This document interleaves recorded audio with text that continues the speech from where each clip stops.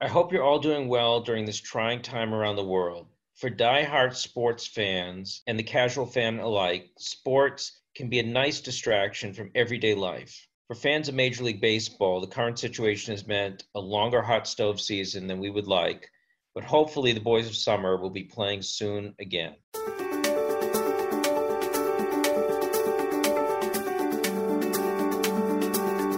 All Inclusive, a podcast on inclusion, innovation, and social justice with Jay Ruderman.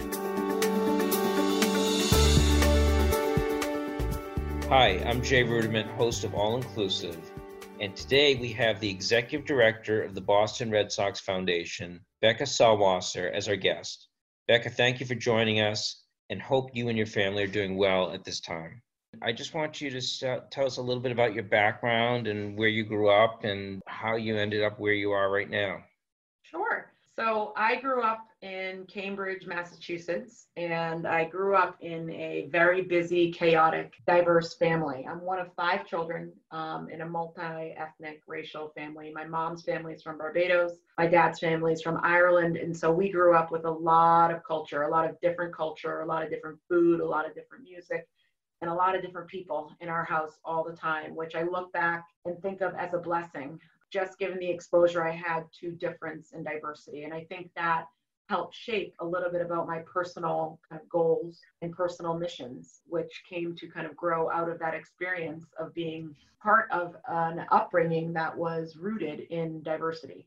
And so my mom and dad worked in Boston Public School System for several decades each and recognized the need for good education. And so they worked oftentimes 2 and 3 jobs apiece to ensure that all 5 of us had access to the best education possible. And so for me, my pathway was through a private school in Cambridge called Buckingham, Brown and Nichols. And I was a lifer there from kindergarten through 12th grade. And I look back at that time there as one where I was exposed to, again, a lot of diversity, having grown up in a family with a lot of racial and ethnic diversity.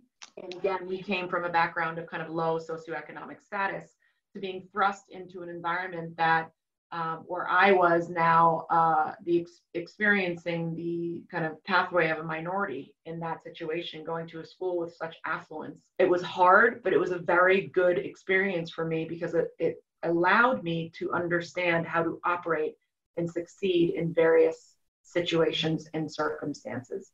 And by that, I mean, I feel like you could drop me in any group of people, whether that be differences of racial and ethnic differences, of socioeconomic differences, social differences, anything. And I feel like I could fit in. I learned very well how to adjust and assimilate to different situations and people with my experience at BB&N. The other huge asset I felt like having gone to BB&N gave me was exposure to various sports. And so for me, the love of athletics started very young. As I mentioned, I started at BB&N in kindergarten. That was the same year that I began Cambridge Youth Soccer. And it was an immediate love. Soccer for me is my kind of one true passion, of course, outside of my kids and my husband, but it was something that I immediately gravitated towards. And I often talk about soccer for me as a positive feedback loop. The more I put in, the better I got and the more rewards and accolades I received. And it just was this positivity that I really thrived on. And so I constantly was giving as much as I could to soccer and to sports. And through that, received a lot of recognition, particularly in high school, becoming an All-American in both soccer and lacrosse, both my junior and senior year. And then kind of that opened the doors to higher education in a way that I don't think I would have the opportunity otherwise. Meaning if I didn't play sports, I wouldn't have gotten into as many colleges and universities as I did. I ended up going on to play soccer at Brown University and loved that school. It was very similar, I felt, to BB&N in being a very liberal, kind of laid back, hands-off type of school. It also was very close to home, and I grew up a homebody and oftentimes homesick, and so it was wonderful for me to have the proximity to my family that I needed. And so, a couple years at Brown was an amazing experience for me. I will say, though, after Brown, I had no idea that I wanted to continue to play soccer because there wasn't a professional sports team at the time. If you recall, the first professional women's league started in 2003 with the WUSA, the Women's United Soccer Association. And or began in 2001, 2001, because I got called down to the draft to try out for it and I didn't make it.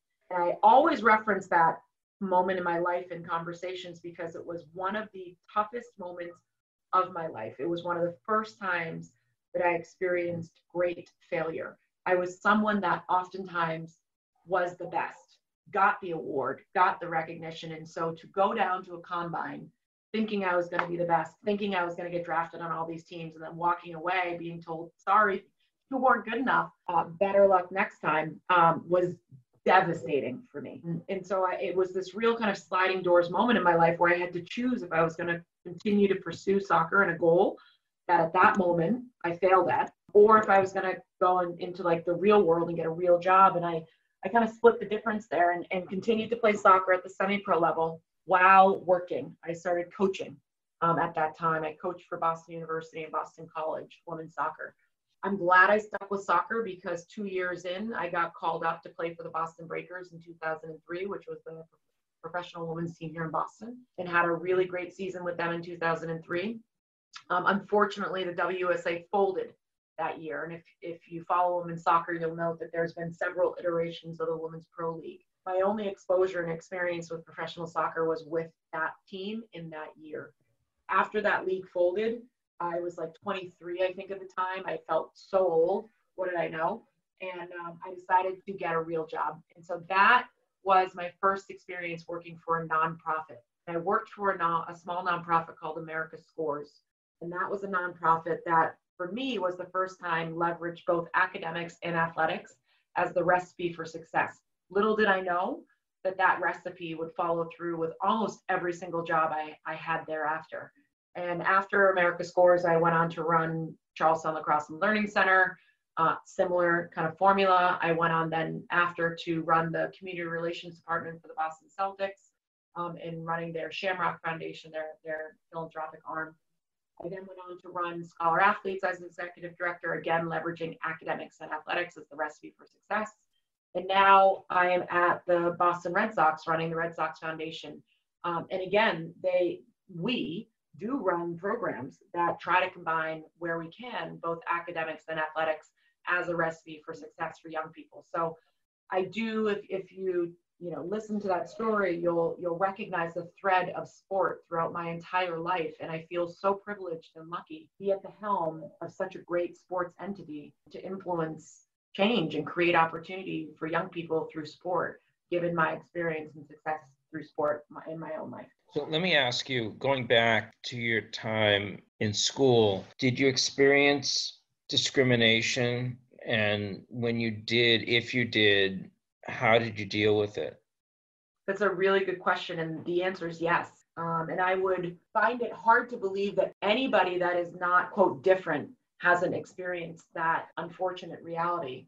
And so for me, as I mentioned, I identify myself as an African-American female. There were few and far between African-Americans, period, at the school, and even fewer African-American females at the school. And so for me, coming into that environment and being one of the only women of color and having to kind of represent an entire demographic is challenging when you're 13, 14, 15, 16, 17. And that's a lot to ask of someone so young. And so for me, discrimination looked like someone coming up and touching my hair and saying, why does your hair look different? Why doesn't your hair move like mine? Are you always that color? Or someone coming up and saying, wow, nice tan. And me saying, I don't have a tan. That's my natural skin color. Of course, I heard the N-word throughout my experience at BB&N, never spoken at me directly, but in the periphery and in conversation that I was present at. And so it's really hard. I mean, I look back and wish I had the coping mechanisms that I know now to be able to combat and address some of the discrimination I faced. But at the time, I just internalized, I feel like, a lot of that, unfortunately, and had to kind of move forward through it without any real base to kind of help me digest it and understand it. And so I do know that there were groups that I was part of that definitely helped, like the Multicultural Students Alliance, the MSA was something I was part of. And that was definitely a place where you could vent and talk about it. But teenagers are going through a lot, and it's really hard to process racism and discrimination and microaggressions that happen all the time, all over the place. And that's a long-winded answer to your question, which is the short answer is yes. When you face this discrimination as a young African-American woman, it must have been extremely difficult to deal with. Did you ever bring it to the authorities' attention? I mean, what proactive actions did you feel comfortable taking at that time? And I would also add, did that experience lead you to think differently about members of different minority groups that you may not have been part of, but may have seen similarities in terms of how they were also being treated? Yeah, and I'll answer the latter first. My short answer there is absolutely. I think, and again, not patting myself on the back, but if you asked anybody like who I was in high school, I was very intentionally inclusive. And so I made it a point to talk to everyone, whether that was a brief hello, how are you doing, to actually like engaging in a game or a conversation or something with those people. What meaning those people, everyone. But the cliques and the categories that you can identify across, high schools, I really surfed across all of them. And I did that intentionally because I knew how it felt to be excluded. And I knew how it felt to be one of or the only. And I really tried to break down those walls of isolation and feeling kind of solitude and kind of exclusion, if you will. And again, I don't know how much of a difference it made. Although I do have a story to tell. A couple of years ago, I was at the aquarium with my kids, and one of the ticket takers at the front desk said, Becca Splain, that's my maiden name. I was like, yeah. He's like, oh, it's Eric. And I was like, oh my God, how are you? And he was like, I'm good. I just want you to know how much it meant to me that you were so nice to me in high school. And I was like, oh, okay. Yeah, no, of course. Thank you. And that has stuck with me as, really meaningful. Because you never know what people are going through. All you know is your own lived experience. And I really just remember trying to be intentionally inclusive as often as I can across these categories of difference, whether that be, someone is classified as being like the smart kids, right? And they weren't really the popular kids. And, I married one of the smart kids. I married one of the kids I graduated with in high school. And people are always, you married Zach Salwasser? Wow, I never knew you guys were even friends. And so, yes, the long answer is yes, I tried to be as inclusionary as possible, given my own experience of exclusion oftentimes. And I think the other question was, how comfortable did you feel like raising the issue to authorities at the time? I have to say, I think that's something I wish I did better. I didn't really raise many of those issues to the authorities. I think partly because it felt so normal, and I don't know. And the authorities were part of the majority. And so it was a difficult situation to try to go to someone that looked and talked and shared many of the same similar lived experiences as the people committing the offenses to say, hey, this person was doing so-and-so. I think the place that I went and spoke about those experiences were the MSA, Multicultural Students Alliance, and my parents, right? And my brothers and sisters. And I wouldn't even say really my friends, because most of my friends weren't ethnic minorities and did not experience those experiences the same way I did. And so in that way, it was a very isolating experience in many ways, unfortunately. So let me ask you, you're an athlete and you've always been an athlete and an accomplished athlete. We're recording this during the height or the build up to the height of COVID-19 in the United States.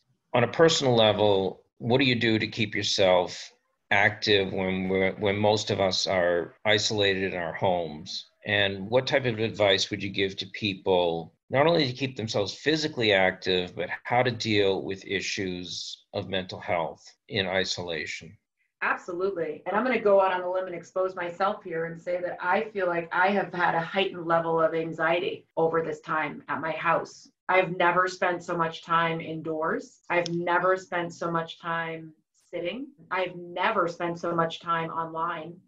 And as you know, most of the news out there is a little bit anxiety inducing. And so I've struggled recently with some increased levels of anxiety to the point where I've reached out to my PCP to have some conversations about that, and certainly looking into some conversations with a therapist to make sure that I get the help and assistance I need to make sure that that doesn't go unchecked.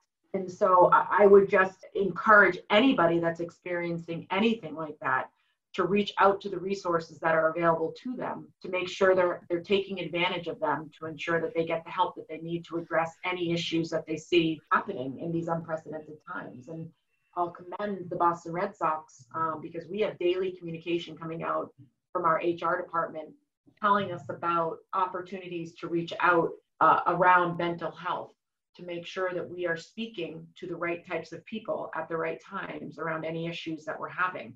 And for me, this is played out with lack of sleep. I'm experiencing insomnia.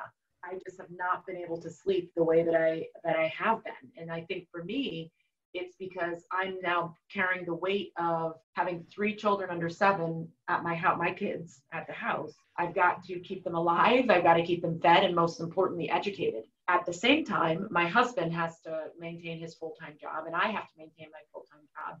And doing all of that under the pressure and umbrella of a growing pandemic is really, really frightening.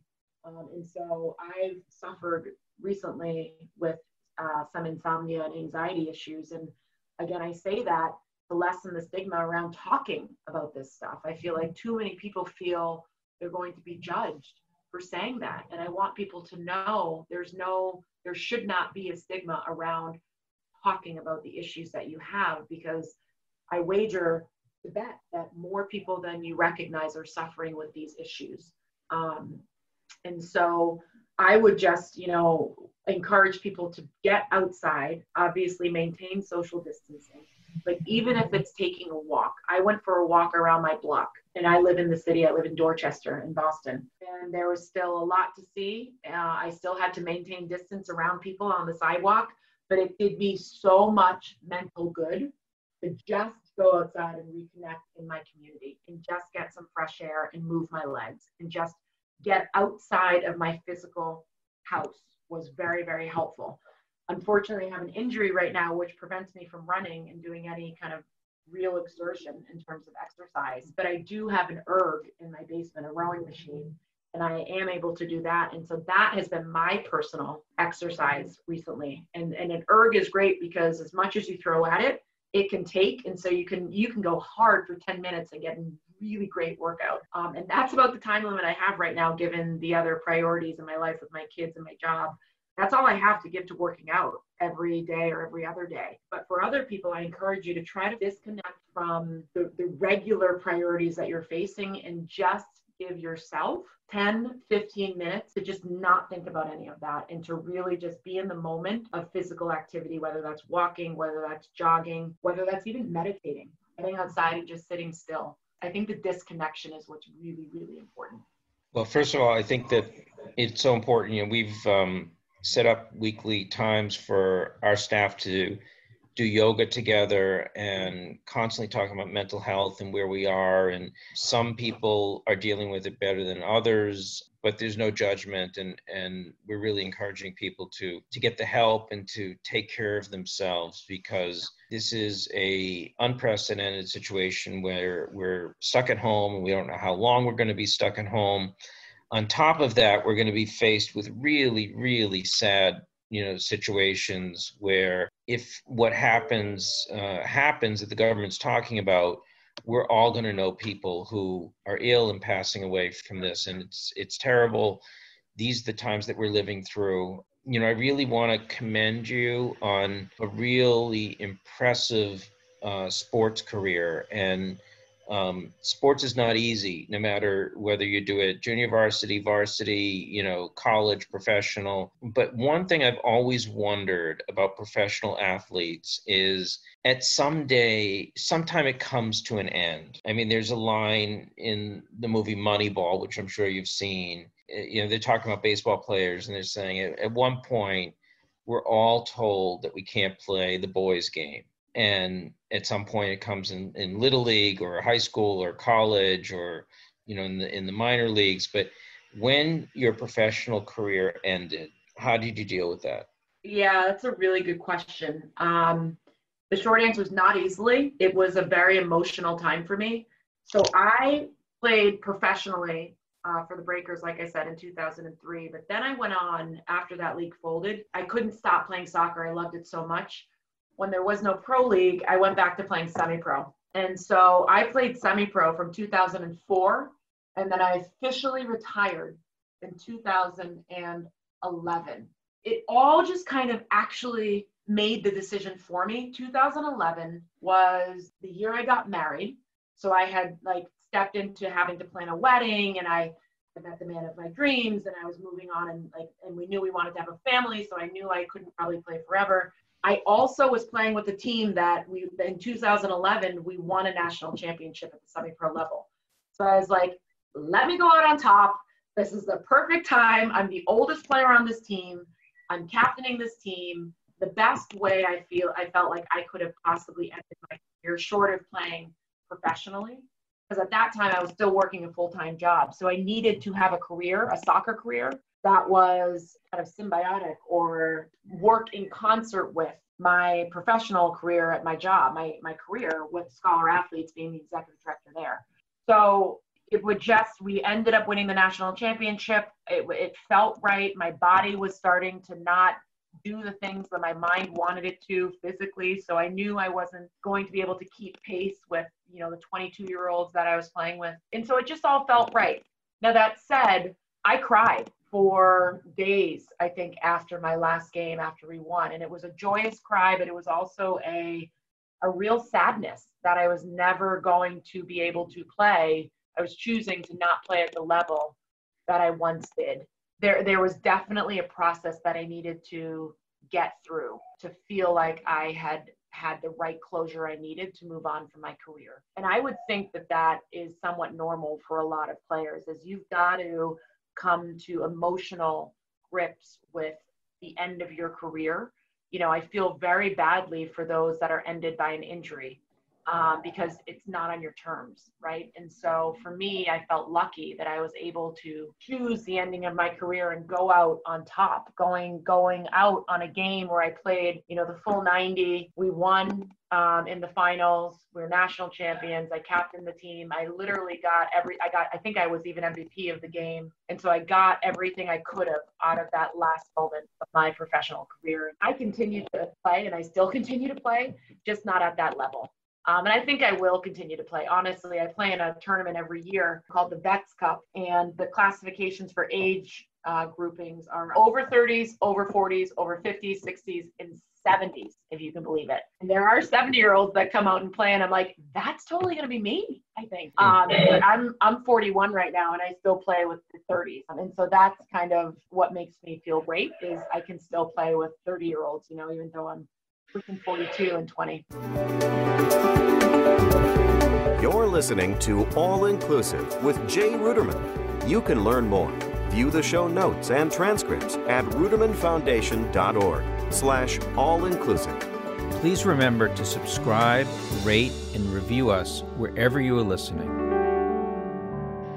Well, congratulations on your career and your transition to working for the highest level of Boston professional sports teams, first working with the Celtics and now the Red Sox, must be gratifying to have an integral part in some of the best teams around the world, in professional sports. So maybe you can talk a little bit about getting involved with the Celtics and what you did there, and then how that led to coming on to the Red Sox. So as I mentioned, I was the community relations director and the Shamrock Foundation director for the Celtics. I'll say that when I started It was the biggest adjustment for me was actually seeing the discrepancy between how male professional athletes worked and lived and how I worked and lived. And just a sidebar, I made less than like $15,000 a year as a professional soccer player. I was living with my sister. I didn't even have my own car, literally lived paycheck to paycheck. And then juxtapose that with coming onto the Celtics and seeing male professional athletes with, I can't even get into the numbers in terms of their contracts and the cars they drove, the houses they had, the jewelry they had, the salaries they were making. It was just night and day. And so that was a little bit, I have to be honest, that was a little bit infuriating to me. Even the best paid women's soccer player couldn't even hold a candle to the lowest paid Celtics player. And so that was hard for me. It was a learning experience. I really loved my time at the Boston Celtics because it afforded me the ability to understand all that goes into making a pro team work, which I never really got having played for the Breakers. Of course, my time was spent on the field, not in the office of the Breakers. And now I was at a desk behind the office. And I was shocked at how many moving parts it took to actually execute a game for the Boston Celtics, let alone the season and then the postseason. It was mind-boggling how much work went into it. And so, for me, running the foundation and the community relations department was just a dream because I essentially got to leverage the players, all the assets, all the inventory to bring opportunity to the community. And so to be able to leverage a brand like the Boston Celtics for good was fun. I mean, I think that's the best word I can give you. It was amazing. And to kind of connect the dots between the benefits and opportunity was great. And by benefits, I mean, like what player liked what type of work. He liked to go to a hospital. He liked to go to schools. He liked to work with young people. He liked to work with veterans. And then looking in the community and saying, okay, let's match you here. Let's match you here. Let's match you here. And then creating the programs in between to maximize the outcomes was really amazing. But it was a lot. I had to work every single home game. That was the kind of mantra back then when I worked at the Celtics. I think they've since changed that, but it was a lot. It was a lot of time spent at the TD Garden and a lot of time at the office. And as I mentioned, I was, looking to start a family, and I knew it wasn't something that I could sustain forever. And so I was approached by John Fish, who is the CEO of Suffolk Construction, to run his nonprofit that was called Scholar Athletes. And that was a really exciting opportunity for me because it allowed me to get a little bit deeper into the direct service work. At the Celtics, I was a little bit removed from the direct service and more playing kind of a connector of resources. At Scholar Athletes, I was really getting my hands dirty with the work and really in the schools, in every single Boston Public High Schools, in Springfield Public High Schools, and Everett High School, working with the administrators, working with the students to maximize their outcomes. And so I was there for 7 years running that program and really starting it and growing it, which is a new opportunity for me as well to understand how to start and then roll out and sustain a nonprofit was something new for me. And so while I was there, we ran galas every year, as many nonprofits do, to bring in a unrestricted revenue. One of my gala co-chairs one of the years was none other than Sam Kennedy. And Sam Kennedy is the CEO of the Boston Red Sox. And so Sam was my co-chair for one of the galas at Scholar Athletes. And given my role as executive director, I worked very closely with Sam, making sure that he had everything he needed to be a successful gala co-chair for Scholar Athletes. Little did I know that he was taking notes.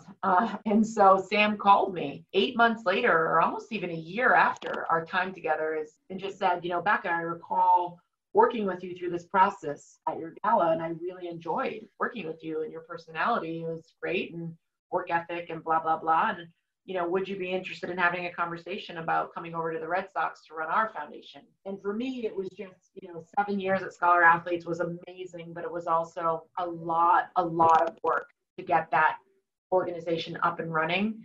And so I felt like emotionally I was ready for a change, and it was the Boston Red Sox. I mean, you can't turn them down. And so I went out to lunch with Sam and Tom Warner, who was the chairman for the board of directors for the Red Sox Foundation. And they had a very compelling conversation with me about what the opportunity would entail at the Boston Red Sox. And I couldn't say no.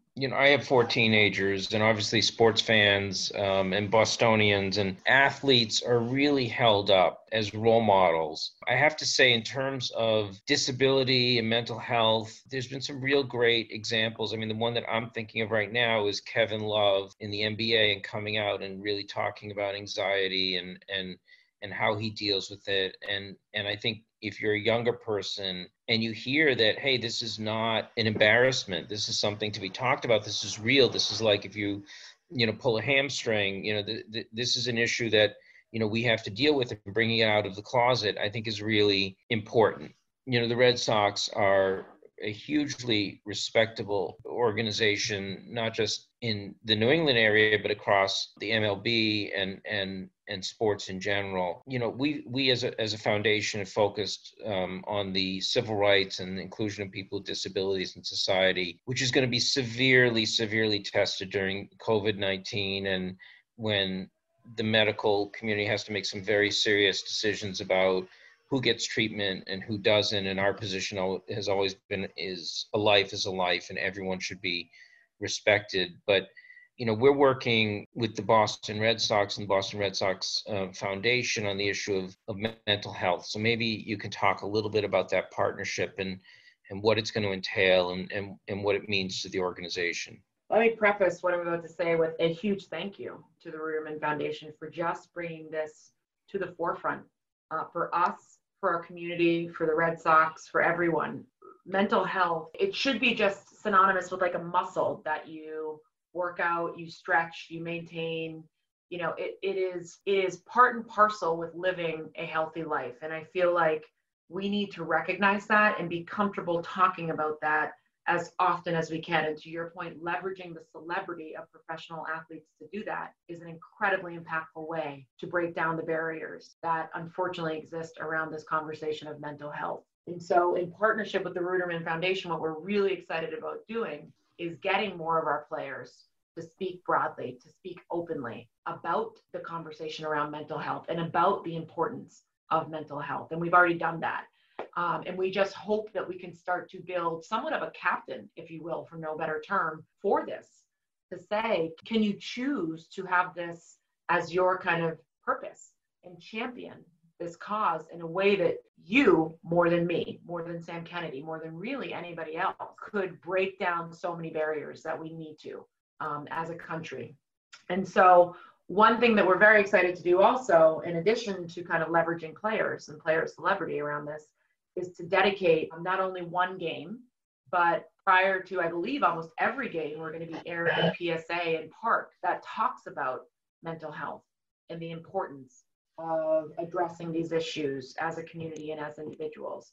But getting back to the game day, we're really excited about allocating almost every in-game resource during an entire day and the entire broadcast to building awareness around mental health. And so one thing I know that we're doing at the Red Sox Foundation is we are ensuring that all of the grants that we give out through our impact are going to be given to nonprofits that are doing groundbreaking and meaningful work in their communities around mental health and achieving mental health outcomes in their communities. And so we're going to be running kind of an online viral campaign to have Red Sox Nation select the top organizations that are doing that work. And so it's a really unique program of ours whereby we leverage our fan base to identify the nonprofits that are doing great work. And so the nonprofits in each state surrounding Massachusetts that receive the most nominations will be the ones that win. And those organizations will come in to the broadcast and to the game that day and be recognized on field, which is really exciting. And in addition to the recognition, obviously we'll be receiving a grant, which will help go towards their work in mental health. And so I think this is just the first step of many that we hope to do in partnership with the Ruderman Foundation around the idea of growing and lessening the stigma around mental health and growing awareness for mental health as a partnership. Well, first of all, I want to thank you because, I mean, it's been an honor to work with the Red Sox. And, it was a privilege to meet with Sam Kennedy because I think he's a real leader in the field. And I actually, have gotten to know Billy Beane, who's an executive at MLB, who is the inclusion officer under the commissioner. And we've had some real successes working with Billy. And he once made a statement to me saying, if Sam Kennedy gets behind something, then the rest of MLB is going to pay attention. I think mental health touches every single family. So I think there will be a lot of engagement. The videos, which is a little bit of a spoiler, and I've seen some of them with some of the players, I think will be hugely impactful. As someone who goes to a lot of games, and I hope the season will happen this year and we'll have a baseball season. But I just remember the No Place for Hate, speak up if you hear something about, racial discrimination, and those videos that would run at every game, and how impactful that message is to an entire fan base. And I hope that it will expand beyond Boston to other, ballparks across the country. And it's important. It's important to take, this out of the stigma. I mean, we've worked with police departments, and stigma, has a role there, unfortunately, in our society. First responders, and especially now in this crisis, suicide is a real issue. More first responders die by suicide than in the line of duty. And it's time to bring this out of the shadows and really talk about it publicly. The Red Sox Foundation does so many good things. And maybe you want to just talk a moment about the partnership with Mass General and the Run for Home Base, and tell us a little bit about what that's about and how that helps people. So the Home Base program, and really I think of them as an organization because they've grown so much beyond just the title of a program. Well, how that was started was back after our championship in 2007. I hope I'm getting my years right. Now you're testing my knowledge of Red Sox history. The team went down to the White House, obviously, which is a norm, to meet the president. But while they're in DC area, they visited Walter Reed. Tom Warner, who was our chairman, after visiting Walter Reed and talking with the folks in leadership down there, recognized the need for more support for our veterans. And so he actually came up with the kind of idea of Home Base, which would be a partnership between MGH, Mass General Hospital, given they're one of the best hospitals in the world, in leading research around kind of what Home Base does, and I'll get into that in a moment. But it would be a partnership between kind of the best doctors in research at MGH and the brand and brand power and kind of amplifier and megaphone of the Boston Red Sox. And leveraging those two assets together could really put some meaningful work behind the need of our veterans that provide so much freedom, services, just our life here in the United States. And so that was kind of the impetus for the creation of Home Base. And so Home Base now, today, 10 years later, it was founded now 11 years, it was founded in 2009, is now its own kind of self-sufficient organization that runs out of the Navy Yard in Charlestown that has a mission of curing the invisible wounds of war. And how they talk about that is everything from anxiety and depression to TBI to post-traumatic stress, any and everything that you would kind of classify as these invisible wounds. Of course, many of our veterans come home with physical wounds that you can see, but it's the ones that you can't see that are oftentimes the most dangerous. And so Home Base exists to provide the support and resources that our veterans need to be healthy. Because we talked about suicide, for some staggering statistic that's like 20 or 22 veterans a day commit suicide. And so we need to step up and do more in the way of services for our veterans to make sure that they have the support they needed once they leave the battlefield. And so Home Base sees about 3,000 veterans every single year at their facility, their Center of Excellence in Charlestown, completely free. And these services are open to veterans across the country. They fly them in, and they have a 2-week intensive course where the veteran and their family, and I find that very important to note, because they recognize that for the veteran to really be well and to make the most of their treatment, their family members, the individuals with whom they live and will thereby be with after they leave the services of Home Base, their family members also need services to know how to speak, to know how to support, to know what triggers the veteran. So the veteran and their family comes in for services through this intensive kind of course over 2 weeks. for free. And it is provided by clinicians and research based out of MGH. That's where the partnership goes back to MGH. We at the Boston Red Sox continue to help brand and make aware to veterans the services of home base.